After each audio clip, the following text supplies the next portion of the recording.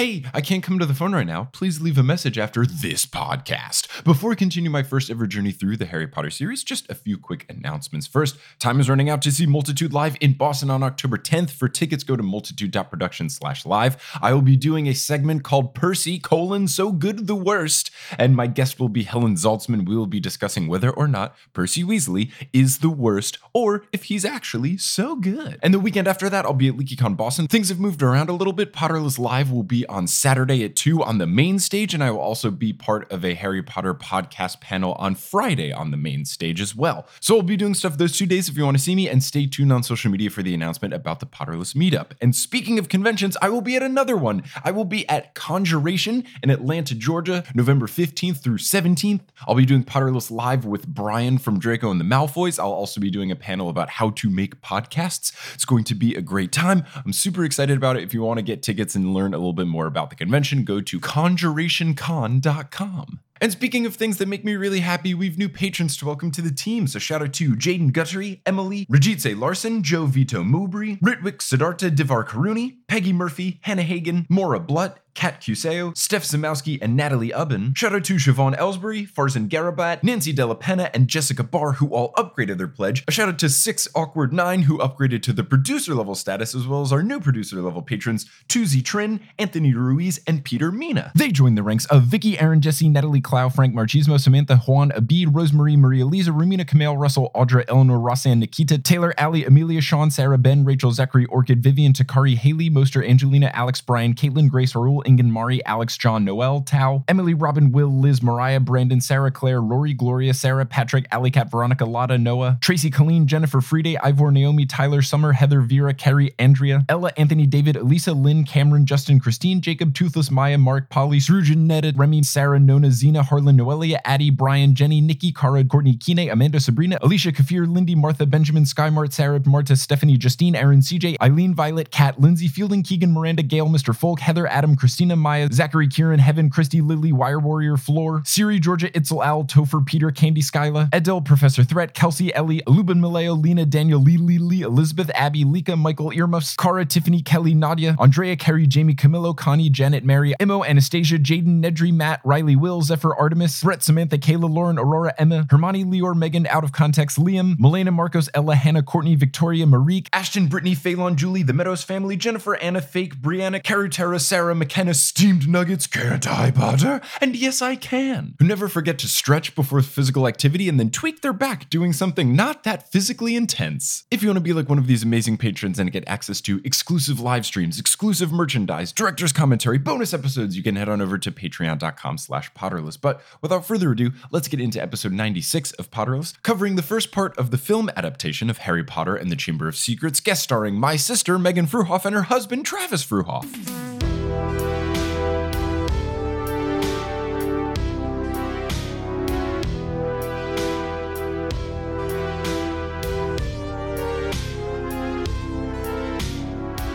Hello, Internet, and welcome back to another episode of Potterless, the tale of a grown man who just finished reading the Harry Potter series for the very first time and is now watching all of the films. My name is Mike Schubert. I'm that grown man, and I'm here joined today by two very special guests. It is my sister and past guest, Meghan Fruehauf, and her husband, Travis Fruehauf. Fam, how's it going? Oh, so good. Hello, world. Hello, Michael. Thank you for having us. I am glad that you are here to discuss the second film, Harry Potter and the Chamber of Secrets, which is really good, isn't it? Oh, easily the shortest straw of the bunch of the Harry Potter movies. I know. And I was trying to reminisce as I watched this movie this week. I think I saw this thing maybe 10 or 12 years ago when I was trying to actually court your sister, Michael. I was willing to bite the bullet and dive into the Harry Potter world in only the movie format. But yes, I can't wait to get into this atrocity that we call a movie. And let's just be reminded that when Travis courted me, it wasn't typical that everyone had text messages. So that's how far back our courting goes. And how far back this movie was filmed, which definitely shows as we were watching it. Yeah, not everything is aged incredibly well. Oh, the special effects. Oh my God.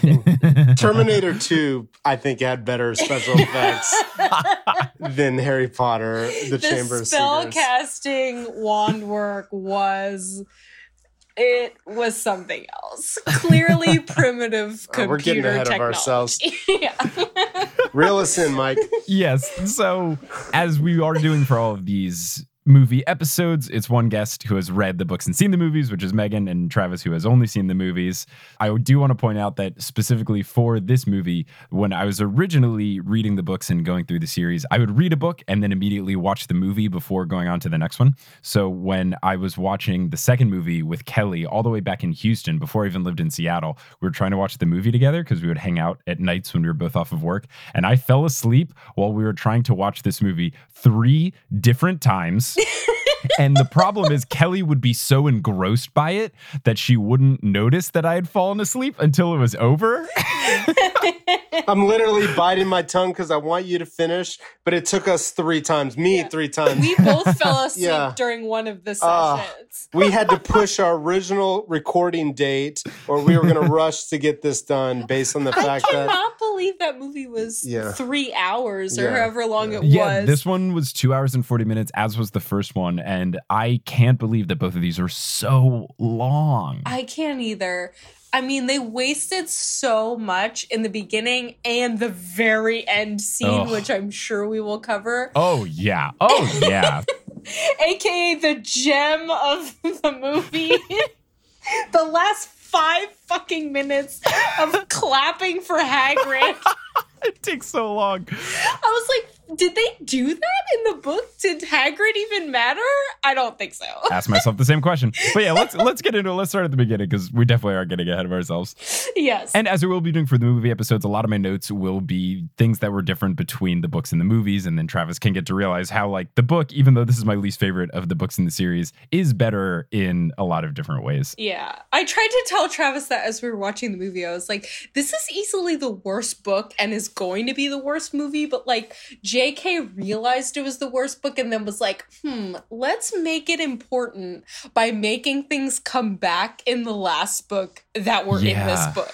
I wonder if that was an intentional decision by JK to think, that book wasn't so great. I will make it little nuggets of importance. And then everyone in retrospect will be like, oh, wow, the second book's really good if you ignore it and just note that there were some seeds planted. Yeah, exactly. It was such a seed planter book. I will say this, but when Meg told, or, Mike, you reached out and asked for me to do this, I was reluctant, but here, I mean, this is history in the making. How could you pass up on this opportunity to be part of Potterless?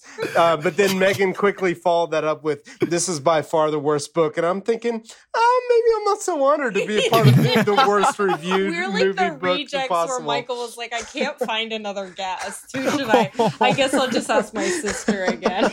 This is not the case. If anything, it is a compliment that if I'm having people discuss the worst thing, I need the best guests to bring it up. Anybody can talk about book 6. Come on. I'm totally teasing. You know I love being on this show. I hope other people like me being on it because clearly I'm on far too much. But I enjoy people it. do love you. People do. Which, of course, I was scared because it's a thing with popular podcasts where sometimes people will just get their significant other or their siblings or their friends from college on. And thankfully, for the most part, some of people's favorite guests are you, Kelly, Johnny, and it's not just people saying, oh, she's only on because she's a sister. Yeah. Don't worry. You're good. And I'm like, no, I'm a fucking badass. Travis just gave me a look like, Anyway, there's a movie. There is a and film. There's a chain full of secrets. Yeah, we're 5 minutes into the episode. Let's actually talk about the topic. So one thing that is different between the books and the films, right off the bat, the movie starts with Harry going through his picture book and the Dursleys getting fancy for Vernon's coworkers coming over for some fancy dinner. And in the books, it actually starts with it being Harry's birthday again. And then there's a little more interaction between him and Dobby before this fateful dinner later where the pudding drops on the lady's face, which is another thing that is different, is that in the book, the pudding cake just kind of falls on the floor and gets on Harry, not actually falling on the other lady, which makes it more dramatic. I think that's a fun change. I like that the fancy woman gets all covered in the pudding. It's, I think, a bit more comical. But also, like, so savage of Dobby to do that. Oh, definitely. Yeah. It makes that a more strange decision. Like, go to Harry Potter or I will don't go to Hogwarts or I will ruin your life. Savage move by Dobby. I mean, I was a little confused. This is how out of touch I am with this Harry Potter world. But I'm thinking, are these his step parents on were they forced to adopt this guy? Pretty much. The level of hate in that house was pretty much unmatched. I'm getting ahead of myself a little bit, but here they are. They didn't want him in the house, and then they lock him up, for God's sakes, to not let him leave for school. All the parents in my world cannot wait for kids to go back to school so they can stop being parents. So I didn't understand that at all. drill in the bars on the windows. It's like, wouldn't you want him to escape and be rid of him? Get out of here. Go back to school. Exactly. That sounds ideal for all of us if you just climb out of your window and leave, but whatever. We're not Vernon Dursley. And also I was really pissed. Well, I'm pissed off for two reasons. One, it always pisses me off. Didn't make Daniel Radcliffe wear green contacts. I'm like, he was allergic to them apparently. Oh, okay. Because I was like, okay, his eyes are fucking blue, and all you talk about it are how his eyes are fucking green. Can't he just wear contacts? But I guess that makes more sense. Well, the biggest thing that doesn't make any sense is that the whole thing with his eyes is that people keep saying that he has his mother's eyes. Yeah, and then but then the actress they get. Yeah, the actress that they get for Lily brown eyes. has different color eyes. So are you kidding me? No, I'm not kidding. Oh my God. They don't get that actress until the last movie, but it's still, there's a meme that goes around that says he has his mother's eyes and it's her, and she has brown eyes and he has blue eyes, and you're just like, what the fuck? He had one job. Yeah. Even if the color changes from green to blue, when you cast Harry's mom, be like, all right, we need someone with blue eyes, so at least it makes sense. Nobody's gonna burn the world down because the color's different. But when you say he has his mother's eyes, it's not true at all. You're just no, nobody does it. Oh, it's the shape. I was also pissed that Dobby faded out. Yes, that's a thing. Instead of apparates like he does in the rest of the movies where he snaps and he's fucking gone, he faded out, and I'm like, what the fuck was that? I don't remember that happening. So it is different because in the books it's a loud crack. Yes, as all apparition is. Yes, so it's a bigger deal. It was different, but the noise that they make when Dobby does it is so cool. I actually took a voice memo on my phone just to play because the sound effect is so sweet because it's got this fade at the end, so it goes it's this it sounds like a balloon letting out. So it sounds pretty sweet, but yeah, it's very different. But one thing that I did enjoy about the Dursleys in this movie versus the first is that they get way campier, and Vernon and Dudley and Petunia are so comically evil and so comically proper that it makes it really enjoyable. They really go to the next level of it, and it's just the right amount of silly where it's over the top but not too much where it is awkward to watch. Yeah, it's total, Trav was saying, evil step parent. They were terrible stereotype. People. Yeah. And especially the father. Oh my God. Yep. You're going to have to forgive me, everybody listening. No, that's why you're on. That's the whole point. The names of these characters are going to elapse me. So I'm going to use this stepfather when he comes in and interrupts Harry trying to talk to Dobby, and Dobby's locked in the closet. And Dobby keeps trying to open the door. He keeps shutting it, opening and shutting it. Wouldn't anybody just look to see what the hell was going on inside that thing? He said, he just says, go fix that door. Yeah, and you're like, I don't think it's broken. I think something's in there. Well, no, that's how furniture works. When the cabinet doesn't work, it keeps trying to pop open. And clearly he wasn't trying to hide anything by keep closing it. If anything, Harry, just ignore it. One thing that they do change about Dobby is that in the book, when Harry first comes upon Dobby, he's just sitting on Harry's bed quietly, and it's a more calm interaction. And in the movie, he's jumping on Harry's bed laughing hysterically, which I don't know why they added that, but they made Dobby even more of a menace in the film. Even more annoying than he already was, which was pretty severely annoying. Right. It's the point is that he's supposed to be a pest, and that's the way he's written. But in the film, they're like, we need to make him even more of a pest. Yeah. I mean, he was like a little demon in the movie. They came He's through. just like, fuck you, Harry Potter. I've got all your letters. One thing about Dobby that is interesting, though, is I feel like the CGI for Dobby weirdly held up way better than a lot of stuff. Like, I feel like he looked okay. There were a lot of things that were great. Like, the basilisk was good. Dobby was good. But, like, the spells coming out of the wands was not great. Borderline questionable. Like, not good at all. The CGI with Dobby didn't bother me. It was Dobby referring to himself in third person that bothered me. But that's just the house elf thing. Yeah, he didn't understand that. If you go back to the book 2 episodes of Potterless, that was one of my biggest gripes with him is just, okay, I can never stand third person people talking about themselves in the third person. It's one of my biggest pet peeves. They're supposed to be like, I don't know, they're a different creature. So they're like a combination of like being an animal. Just in case you forgot my name. That's a whole plot line of the book is how much should we care about them? And it comes back to bite Voldemort in the butt. But one thing that is actually different is that Dobby actually hints at Voldemort being the danger at the school. And that is not mentioned in the film at all when Dobby's trying to be alluding to why Harry shouldn't go back to the school. Oh, he does say like it's Voldemort in the book? I think he very briefly mentions that as a way to try to dissuade Harry from going, but it's just completely ignored in the film. No, in the film he says bad things are happening at Hogwarts. Harry must not go back. That's all he says. Right. And finally, for this opening scene, something that's different is that first, Vernon is not the one who installs the bars in the books. He hires somebody else to do it. Yeah, that makes a lot more sense because like Vernon clearly is not a very hands-on person. And then they change the whole way that the twins come in to break Harry out, because in the books, it's more drawn out. They come in, they have to pick the lock to where Harry's trunk is because Vernon's locked it in a closet. So they come in and pick the lock, and then it's more drawn out.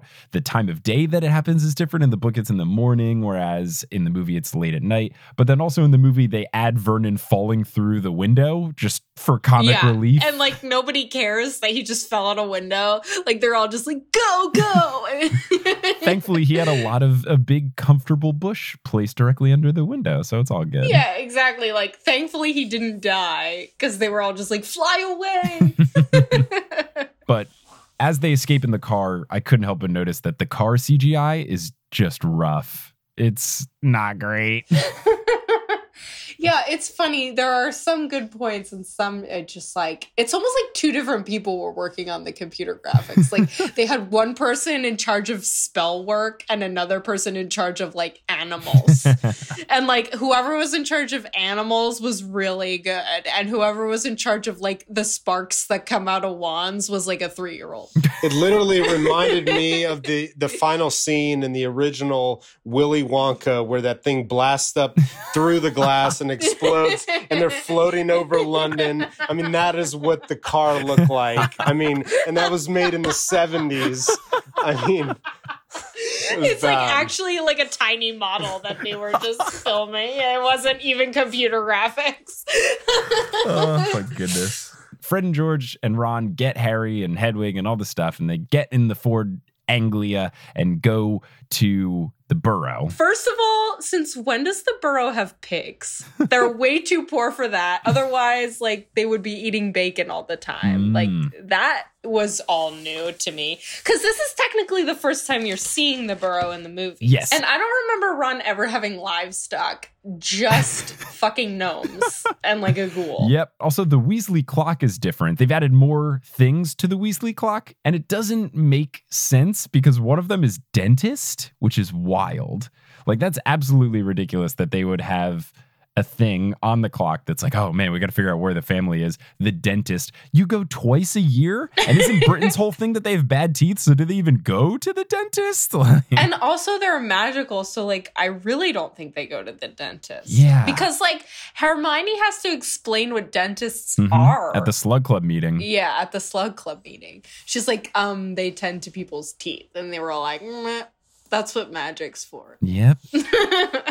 But one thing that is really good about these Burrow scenes is Arthur and Molly. They are just absolutely incredible. Yeah. They are portrayed so well and so lovingly. And Molly does the classic. She yells at Fred and George and Ron for taking the car and being late and all this other stuff, but then turns to Harry and is really nice to him, which used to happen to me growing up all the time. Yeah. Yell at someone else, but not at their friend. But then you have to stand there awkwardly while your friend gets yelled at by their parents. Do they use the same like Burrow? Did it look different to you than like the later books? Because I feel like it looked like different. I think they change it up a couple of times throughout the films. I feel like in this one it felt a little smaller and a little more like kitschy. Messy and like kitschy, like mismatched and like maybe brighter. I feel like I don't know. It looked different than I remember in like the 6th book when, you know, Ginny and Harry are like meet on the stairs and she ties his shoelace for some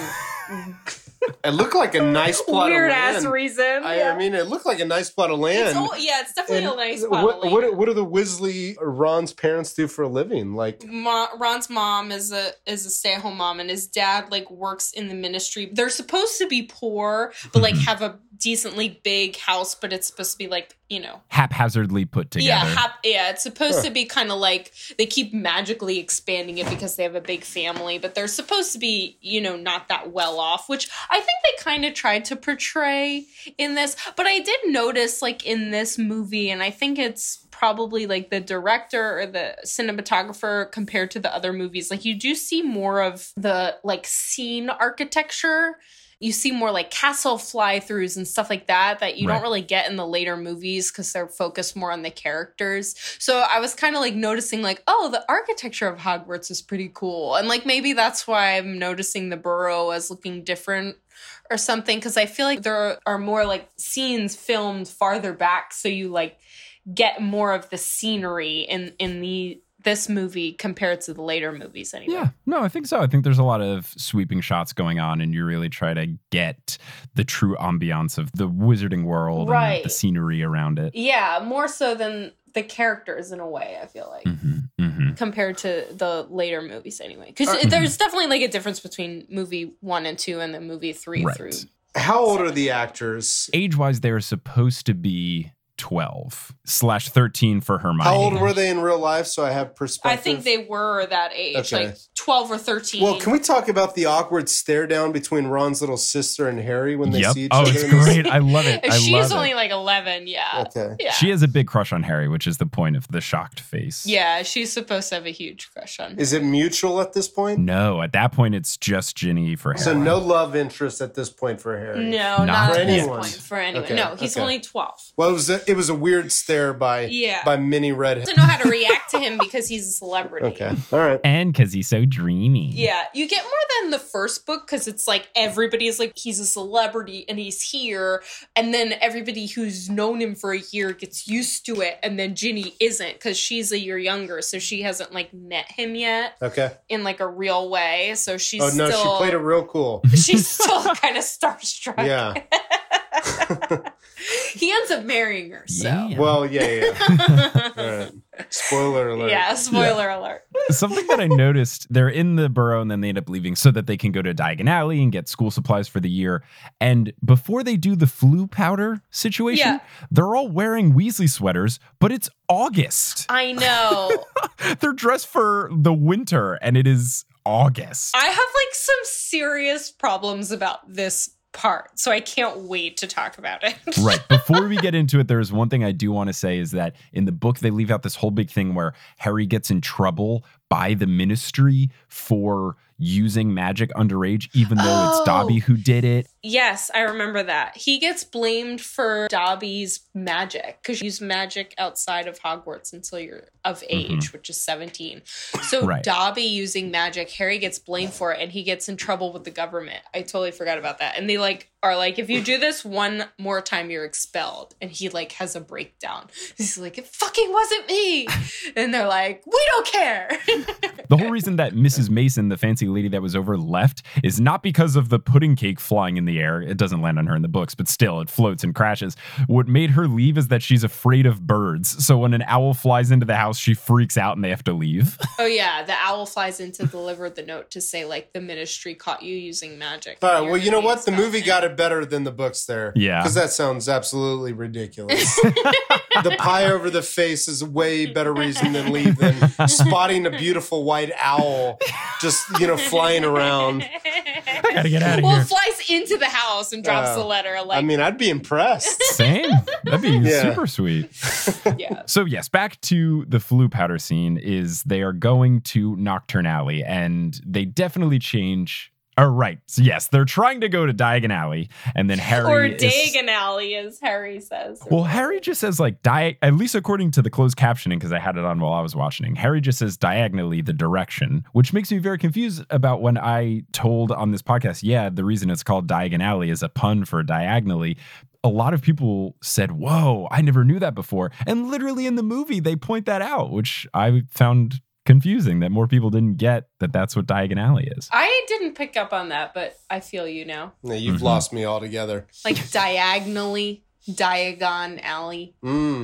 Yeah, Gotcha. I see it. It's a pun, but not an exciting one. No, it's not. It's not all that great. The cool one, though, is where Harry ends up by accident. He ends up at Nocturne Alley, like nocturnally, Yeah, and it's the that's- dark, yeah. creepy one. So that pun is actually cool. The diagonally one is, Stretch. yeah, your reaction is just, I see I what just you don't did there. care. I'm not impressed by it, But I guess but I it literally makes see sense. what you did.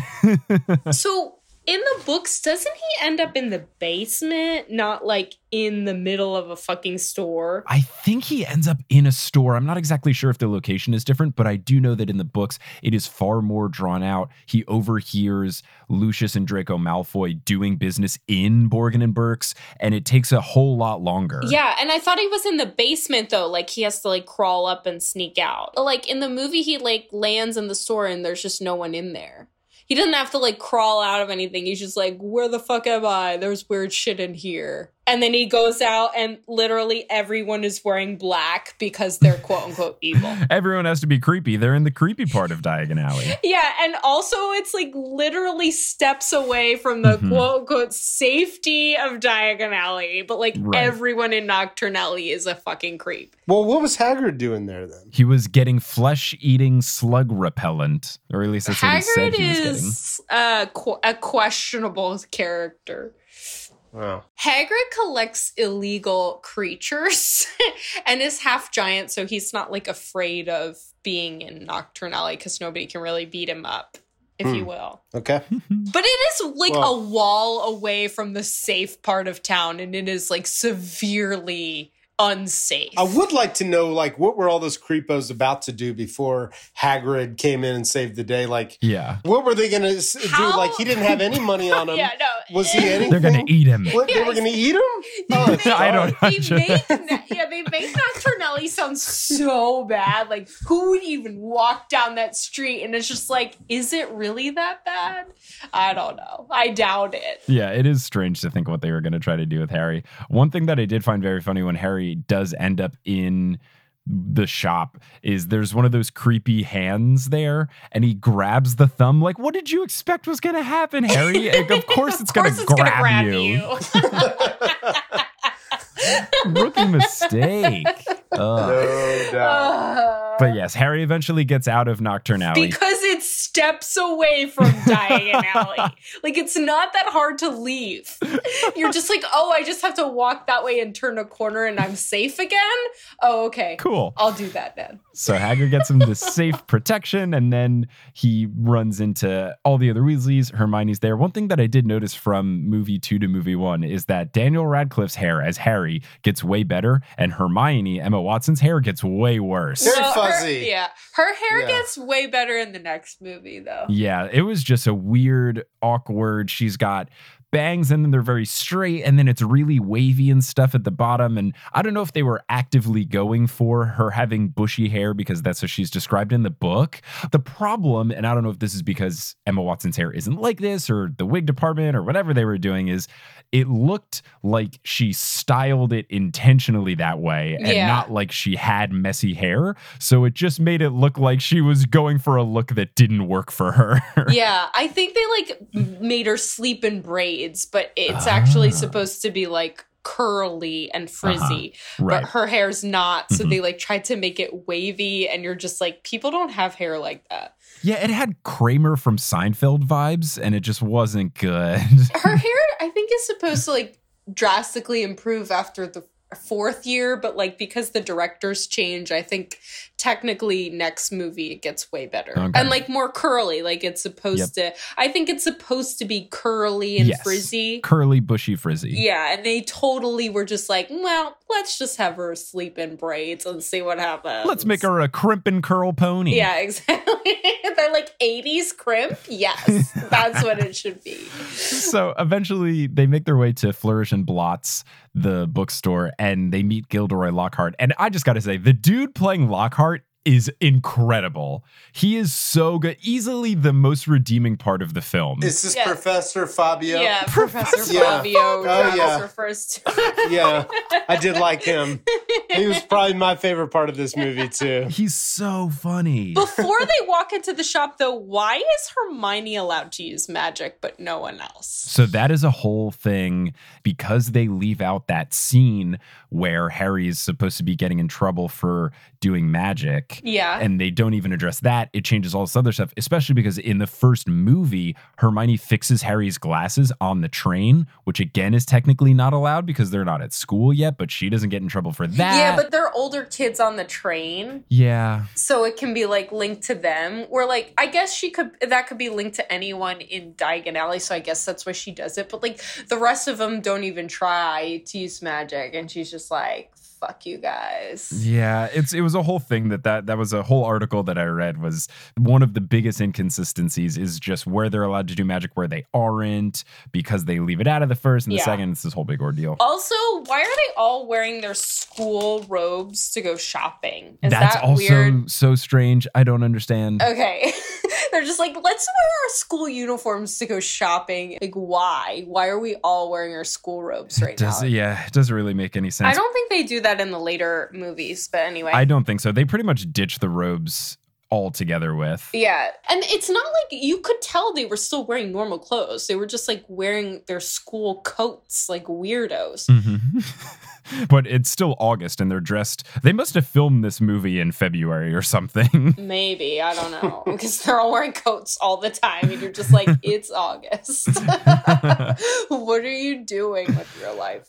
Also, I've noticed they actually, you can't really tell till maybe like halfway through the movie, but in the right lighting, you can tell that they actually made Ron's robes like grayer. Like they made his robes look secondhand. I was really intrigued by that. Yeah. I like that they did that. Yeah, there was a lot of attention to detail in that. His robes like legit were not as black as Hermione's and Harry's, which I thought was interesting. Yeah. It's funny that you mentioned the robes looking dingier because it actually is a point of discussion for the next characters that we get to meet. We meet Lucius Malfoy as well as Draco Malfoy. Draco's hair has also gotten worse. Yeah. Did you also notice that all of the Weasleys and Harry have soot all over their faces from traveling through flu powder, which like that doesn't happen. No. And if it does, like, isn't it an easy, clean charm? Like, people travel by flu be. All the time and don't end up covered in soot. The entire scene, all of the Weasleys and Harry are covered in soot. And it bothered me so much. I was like, A, clean yourselves. B, that doesn't happen. C, you're not the only people to travel by flu powder. Like, that bothered me beyond belief. Anyway. But they change a little bit of this interaction. In the book, there's a little more of a back and forth between Lucius and Arthur, where Lucius is being really rude and Arthur shows how good and stand-up of a person that he is. Whereas in the film, their interaction is just a very dismissive thing where Lucius eventually says to Arthur, "See you at work," and in a very dismissive way. They are rude towards Ron, even Lucius Malfoy. But one thing that is very interesting about Lucius's interaction with Harry here is he says, "Excuse me," and then kind of grabs Harry. And then when he notices that he's Harry Potter, looks at the scar and then starts to compliment Voldemort. You know, the person that murdered Harry's parents. It is just a buck wild interaction for two humans to have. Is that happening in the books too? I'm not exactly sure, but just watching it, I just realized how wild of a thing that is for Lucius Malfoy to do, is to compliment the murderer of an orphan's parents in front of him. Yeah, I guess. But like, you have to think, like, Lucius at this point is like almost his second in command. Like, it's like Bellatrix and Lucius are like Voldemort's 1-2 punch at this point, because they're the only two people that have two of his Horcruxes. Mm-hmm. And like, after Lucius does this little shindig with the Horcrux, he gets severely demoted.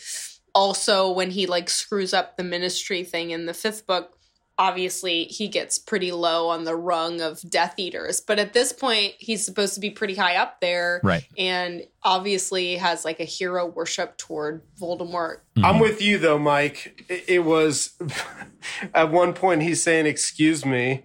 And then the next point he's praising the murderer of your parents. Yeah. Like, just polar opposites. Well, purebloods are known for being like super polite in like an old world manners sense, which is why he would say, "Excuse me." Yeah, the guy's a certified asshole. Oh, definitely a certified asshole. But what I do have to say about Lucius thing is, obviously Lucius is a horrible, terrible person. But again, the dude playing Lucius is so good. Yes. He's just the perfect level of evil, and you hate him, and he's just so fancy and proper. And I fucking love Lucius as a character, though. Why? He sucks. But he doesn't. He's like so awesomely bad. You were rooting for that guy? No, I'm not rooting for that guy, but he's like a good... I don't know. It's like Umbridge. He's a well-written villain. He's a very well-written villain. Well, yeah. But you don't like him. Right. But I do now. Like, as the character, not as like you support his decisions. No, I don't support his decisions, but I like his character. After I've read all the books, I just like Slytherins now. I don't know. I think they're like well-written. Well, this podcast has been great. Travis, now it's just me and you.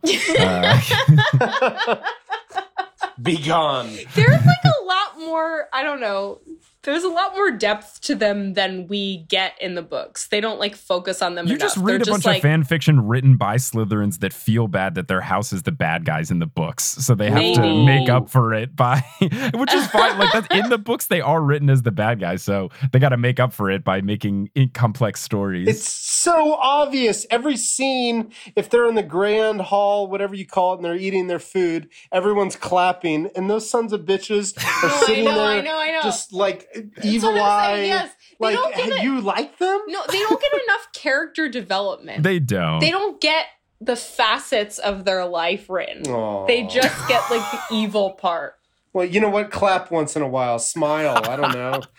Okay. You know? I just think like another perspective from their point of view would be fun to read. Oh, yes, 100%. 100%. But that's not what we get in the books. No. Oh, geez. This is a whole lot to unpack here. My sister is using fan fiction to justify the actions of horrible people in the series. Hey, it's me editing, Mike. How's it going? I know past Mike had to come to grips with this, so let's all take a break here and just process what my sister is trying to say with a little bit of Wingardium Leviosa.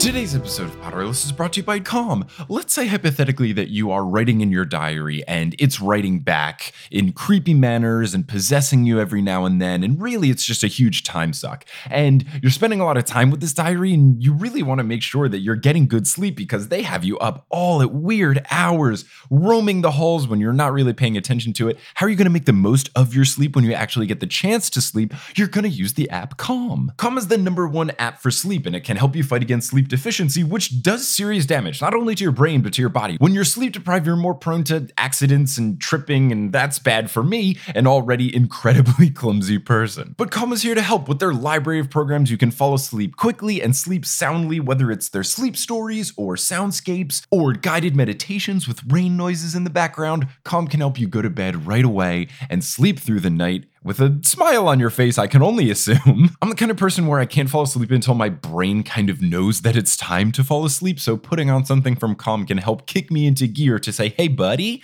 let's get some rest. It's 3 a.m. You should probably sleep. So I appreciate Calm a whole lot. So if you want to seize the day, sleep at night with the help of Calm. And right now, as a Potterless listener, you can get 25% off a Calm premium subscription at calm.com/Potterless. That's CALM.com/Potterless. You'll get 25% off a Calm premium subscription and get access to all of their audio programs. 40 million people have downloaded Calm, so find out why and make sure that you are sleeping through the night after you're up at strange hours because of this possessed diary at calm.com/Potterless. And now you'll hear words from a few sponsors who make it feasible for me to be a full-time podcaster. Some of these ads will be read by me, others of them won't. The ones that aren't are inserted locally, so if you live internationally, don't be surprised if you hear an ad in your country's native language. And once those ads are complete, we'll get back to this episode of Potterless. This episode of Potterless is brought to you by Arena Club. Now, if you listen to this podcast, it should be no secret that I am both a sports nerd and more of a traditional nerd. And when you think of these two types of nerddom, there's one thing that links them together, and that is card collecting. Whether you are looking to buy, trade, sell, or display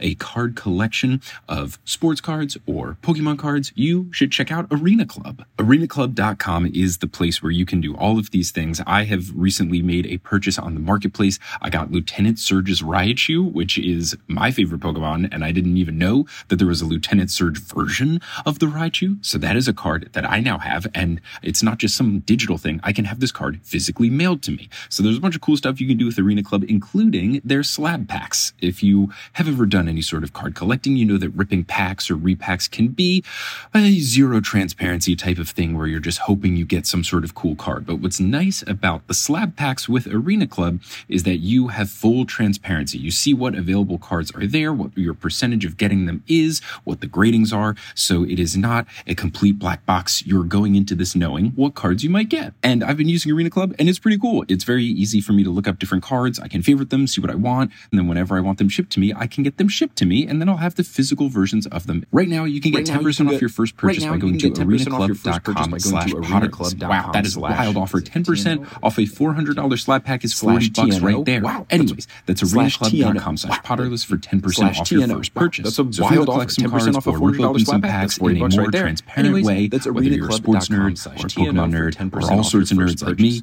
you can use Arena Club today. Seeking the truth never gets old. Introducing June's Journey, the free-to-play mobile game that will immerse you in a thrilling murder mystery. Join June Parker as she uncovers hidden objects and clues to solve her sister's death in a beautifully illustrated world set in the Roaring '20s.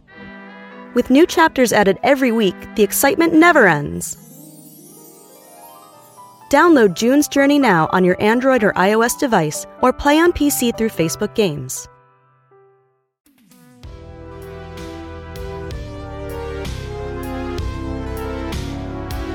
Something else in this scene that was really strange to me is that Hermione's parents are there. And they're not the same people that they are in the last book. In the books, do her parents go? I think so, because she's only 12. I think they do. I do think that's true. They just let Muggle parents go into Diagon Alley? I think so. What about the whole statute of secrecy? Well, I think that goes null and void, like when you have a witch or wizard. Oh, right. That makes either sense. Married to you or like they're born, they're your child.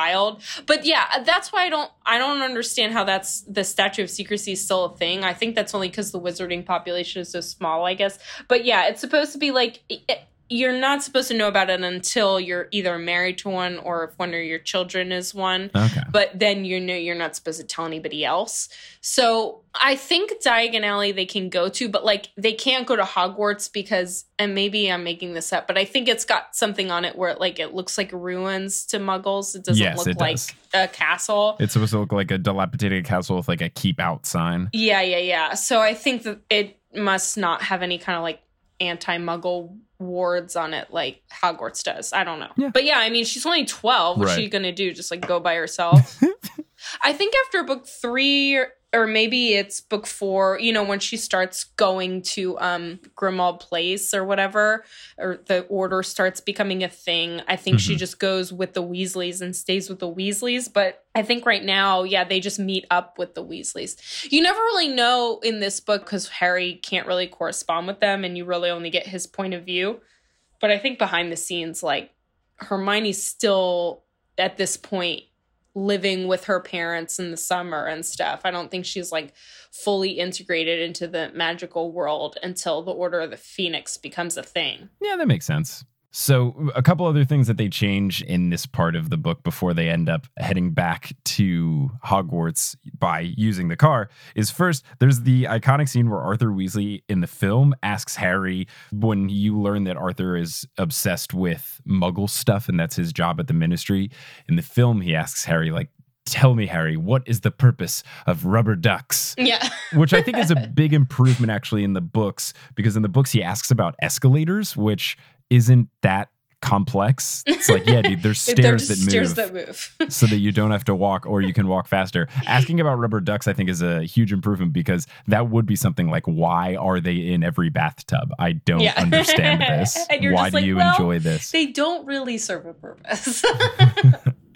Also, one of the scenes we do get the Ginny shocked face thing, but also we get another thing that has been turned into a meme. There's a lot of things that are used as meme gifs now or endearing gifs are from this movie. I didn't realize how many came from this, but you get the Ron crying while driving the car when they have to make their way back to Hogwarts, which there's a really great meme where it's like the people from Fast and the Furious, like Vin Diesel staring down the opponent car, and then they Photoshop it where it's Ron behind the Ford Anglia. It's a really classic one. Ron is such a bitch in this movie. Oh my God. When they get in that car, it's like, why isn't Harry wearing a seatbelt? Like, he doesn't almost fall out of the car in the book, does he? No. So yeah, it's a whole thing that changes. So in the book, when they eventually get in the car and head back to Hogwarts because Dobby changes the platform 9 3/4 thing so they can't go back on the Hogwarts Express.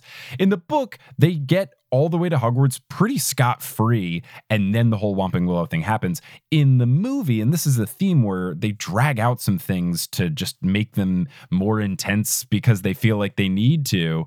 The car almost gets hit by the Hogwarts Express, and then Harry almost falls out of it, and he's dangling by his arm. And then they're flipping under the bridge, around the train. There's just so much going on, and then they get all the way to Hogwarts, and then they get beat up by the tree. So it's just, they've added so much to what was a very quick scene in the book. Also, Ron breaking his wand. This is your second year of Hogwarts. Clearly, yelling stop, stop, stop is not a spell.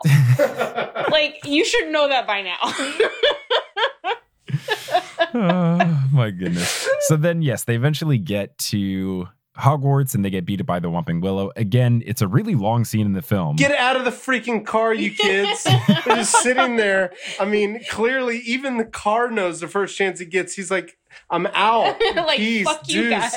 He's out of there. Like, get out of the freaking car. The tree is trying to eat you. In the books, they are much more competent about dealing with this situation. And I think it's less dragged out because, yeah, they are in the car for a very long time in the movie, which is very silly because they keep getting attacked by the tree. But I don't know. I guess they got the tree special effects, so they really had to make the most of them. Let's make it a little bit longer. Another thing that this made me think about is the car just is able to fly all the way into Hogwarts and then get beat by the tree. Are there no protective charms that would stop this? You can't apparate into Hogwarts, but you can just fly the car in? It seems very strange, just looking back. I think 1,000,000% there would have been things preventing that from happening, but I mean, as Snape points out later on, they were spotted 5 times. And you know how Dumbledore is like partially clairvoyant. Like maybe he knew it was happening and put down some wards or whatever. And just let them get beat up by the tree. It was fine. Yeah. He's like, well, I can only help them so much. So yeah, the Snape thing actually changes it because in the book, they get caught by Snape and not Filch. Yeah. And then there's the whole scene where they miss the opening ceremony and then McGonagall comes in and then they eat sandwiches and all of that. And you lose all of that, which is fine. But they handle the scene a little bit differently in the film where the teachers come in. Well, Snape's about to like almost expel them and then Dumbledore comes in and he's like, not so fast. Mm-hmm. And Snape's like, damn it, foiled again, Dumbledore.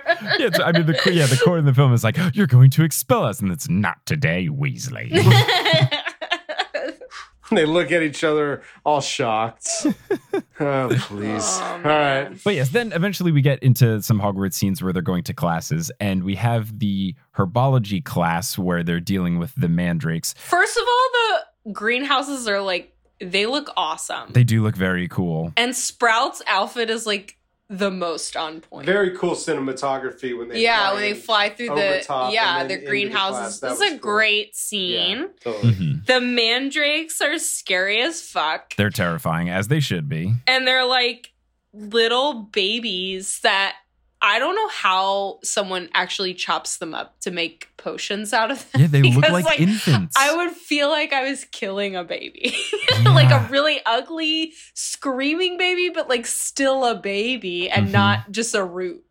You know? Yep. Definitely strange. Never want to deal with them. Are you a plant? Are you an animal? What are you? It's a magical plant, I guess. But yeah, it's low-key terrifying. It's like Venus flytrap in like a, I know you're a plant, but you're also like kind of not a plant. Feed me, Neville Longbottom. But speaking of Neville, at one point when they're doing the mandrake things, he faints and then Sprout just doesn't do anything. He'll be fine. A student just passed out in your class, Sprout. I think you should make sure he's okay or call Pomfrey or whatever. She just goes, he'll be fine. What? You have a nurse. Send him to the healer. Also, a minor thing that they do change is that this classroom includes students from Slytherin, and in the books, specifically, it's just supposed to be Hufflepuff and Gryffindor. But I understand why they did it. You get all the faces you recognize in the mix. All 4 houses are in every class in the movie. I think they do that in every movie, to be honest. Yeah, I think it's so you can see familiar faces and that you can pay the actors that have more face time, like get Malfoy in more scenes and stuff like that. In the books, it's like every class, it's 2 houses. Yeah. So you're not always in class with the Slytherins or whatever. Gotcha. They're like, they rotate. Yeah. So another thing that I just found interesting, and I don't think they said this in the books, but Ron fixes his wand with Scotch tape. Oh my God. This is... I was like, where did Ron get tape? Do wizards use tape? It seems like tape is something that would not exist at Hogwarts. There has to be spells that do anything that tape would do. They don't even use pens. They use quills and ink. There's no fucking way they have Scotch tape. I'm glad you brought this up. So, like, this is looks like a world-class institution. Yes. Every world-class college university has, I don't know, a bookstore. Like whenever you walk into, hey, I broke my wand. Here's a replacement. We're going to charge you an arm and a leg for it, but here's the replacement. No, you have to go to a special wand maker. I mean, come on. No, wands are very special in the world. Yeah. Some convenience there. But that does seem weird that you wouldn't have like some sort of wand repair person at the school. You're a bunch of kids doing magic for the first time. They can't fix them. Like creating wands is like an art form that only several people know. So you have to go to a special wand shop because it's like a magical core and then magical wood. In this school. No, it's only in that place where they bought books. Like they could easily go there with a teacher if they broke their wand. But Ron is too poor to be able to afford another one because they're expensive. You're really only supposed to buy. Maybe have like a handful in storage, like right next to where the janitor, You know, yeah. You can't like use this will get you by. But you can't use just any wand. It doesn't cooperate with your magic. That's like a big thing. All right. Although I don't understand how it worked for him for the whole fucking year.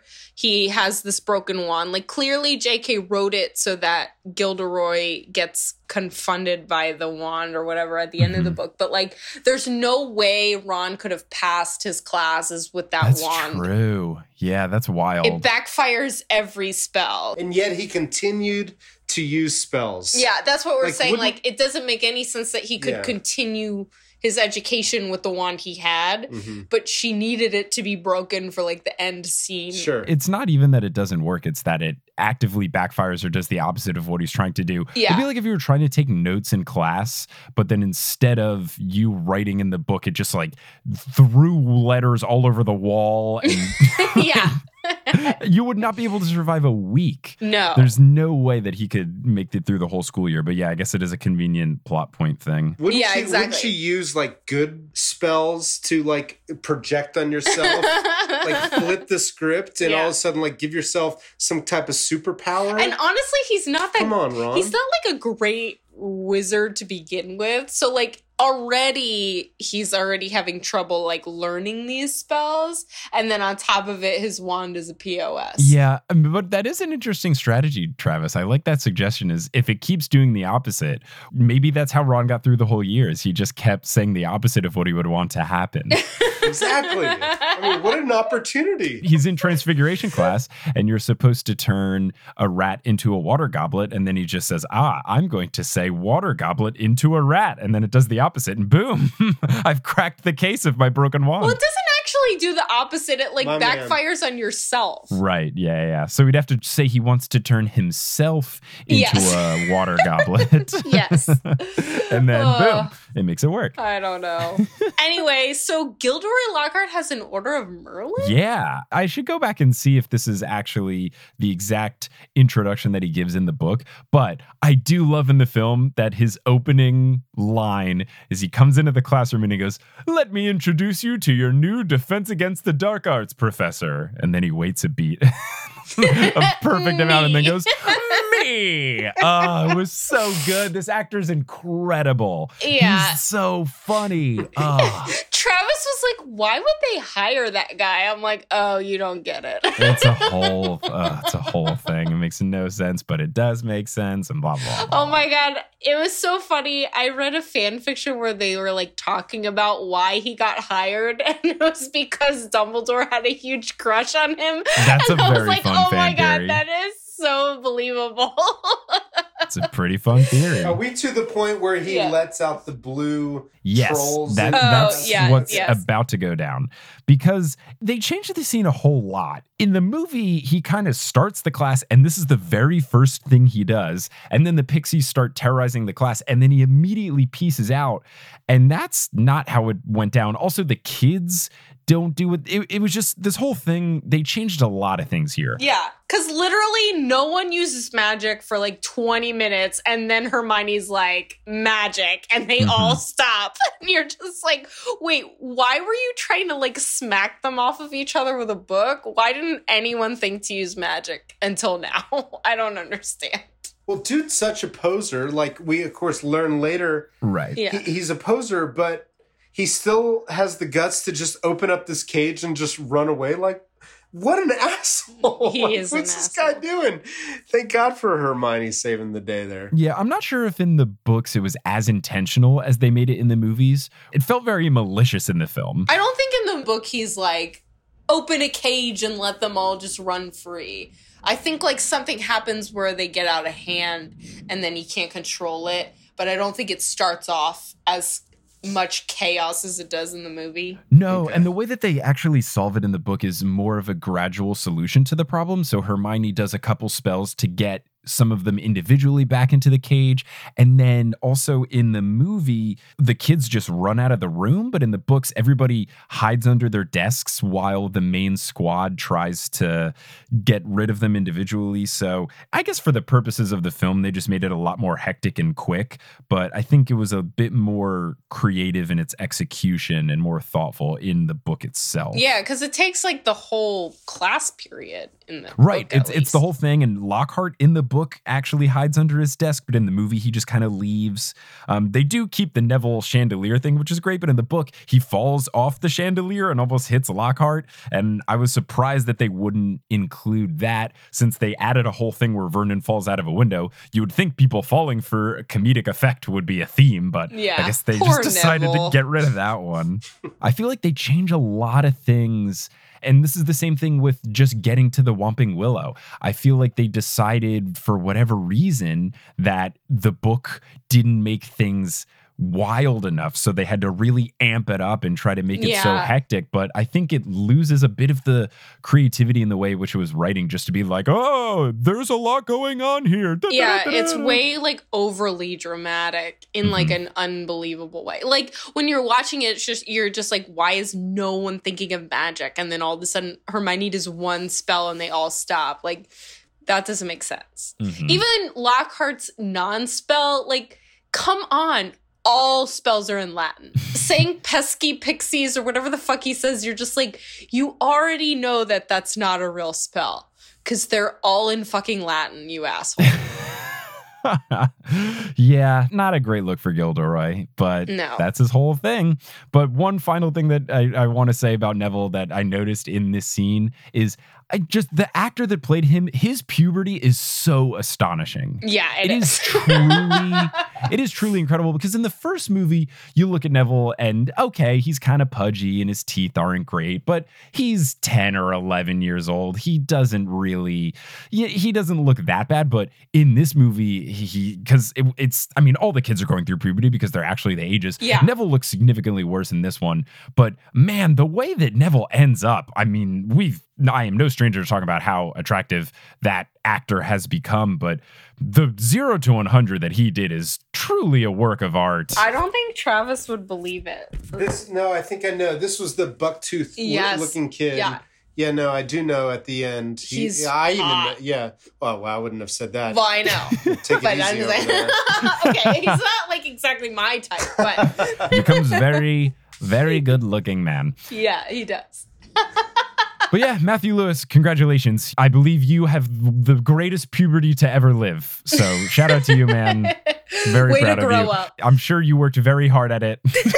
And it was very intentional because that's how puberty for sure works. But Megan, Trev, we're gonna put a pause here for this first discussion of the film. I love that we've been talking for over an hour and they've gone to 2 classes. So clearly we're just doing a great job of staying on track. But I love it. Tangents are what make the show. It's their fault. They dragged out the car scene. Yes, much like this film dragging out scenes, we are dragging out the discussion of this movie. But thank you both so much for joining on. We'll be talking over the rest of the films, and maybe this will even become a 3-part episode if we keep this pace up. But who's going to complain about more Potterless? The movie's not that good. Yeah. I think that's the problem, is that we have so many issues with the film that we're talking a lot about it. Yes, I agree. We're just like, and this part is also wrong and bad. Yeah, my notes I have a separate note section of just things that were different, and compared to the one for the first, it's like 4 times as long. Yeah. They just really decided to change a whole lot here. But thank you all so much for joining. Usually this is the part where people plug stuff, but you guys are just family. We're just of regular me. people. Now, shout out to Aurora Fruehauf. Yeah, No, shout out to Aurora Fruehauf, producer level For patron. being awesome. Yeah. She's sleeping. I guess she already has a job at age 2.5 so that she can support the podcast. Truly astonishing that she was able to do so. But no, she's quite adorable. I can't wait to see her at Thanksgiving. That's going to be fantastic. Oh, I miss her. yes. She misses you too. I'm glad that she fully understands her responsibilities as flower girl in the wedding. Barbara, our mother, told me that she's been talking about it. Yeah, she asked me, she was talking about wearing a white dress, and she goes, just like Aunt Kelly. And I was like, and you're going to wear a white dress for their wedding too. And she goes, can I wear my belle dress? And I was like, I don't think so. And she was like, how about a pretty pink dress? And I go, well, we have to ask Aunt Kelly. She goes, okay. So now every time we talk about it, she goes, and I wear a pretty pink dress? Ask Aunt Kelly. Well, I mean, one of the wedding colors will be pink, so that actually I know. could I be was in like, play. okay, so maybe, but we have to ask Aunt Kelly. I think Kelly will prefer her to wear a pink one because classic Kelly can be the only one wearing white thing. I'm in favor of it, but much like Aurora, I'll have to ask Aunt Kelly. Yeah, but I do not think wearing her Belle costume would be appropriate. I think Belle is Kelly's favorite Disney princess because she's a big old nerd. So maybe it'll happen. Bro. How about this? She can wear a pretty pink dress for the ceremony, and then when Kelly does the thing, what's the term for when you get the dress like hiked up in the back? When the bustle. Yeah, when get it Kelly bustled? bustles her dress, Aurora can costume change into her Belle dress. Or the mermaid one with the song thing since last time we were together, and this was one of the funniest things I've ever this witnessed. Is so dramatic. What a perfect way to end the episode. So we were in Dallas. Aurora is taking a nap. And just before Kelly and I have to catch our flight home, she wakes up from the nap and she's very excited to show us that she has this Ariel dress, which has the little shell that when you push the button, it plays the song. Oh, yeah. Oh, And yes. she pushes it and it doesn't work. And she just looks at you with this despair in her eyes. Oh, and my then God. you realize the batteries are dead. And then just explosion of tears. Full meltdown. And it needs a watch battery, so it's not like we have those on hand to replace. Not at all. Full on meltdown. Why doesn't my dress sing anymore? And you're just like, it's a dress. And then we had to go to the airport. So that was the last memory we have of Aurora before I see her in like 2 months. I'm so happy to good. report she's forgotten about it. I think. No, she has not No. forgotten. No. But That will live with Well, her she for the hasn't rest of her picked- life. she's gotten over it, I She guess. hasn't picked out that dress again. No, she hasn't. Yeah. We wore Tiana's dress We're today. That's good. We still That's haven't very gotten a good. replacement. Oh, man. Well, Meghan Trapp, thanks so much for joining. Listeners, thank you so much for listening. And as they say in the Wizarding World of Harry Potter, before they push the button to make their mermaid dresses sing, Wizard on!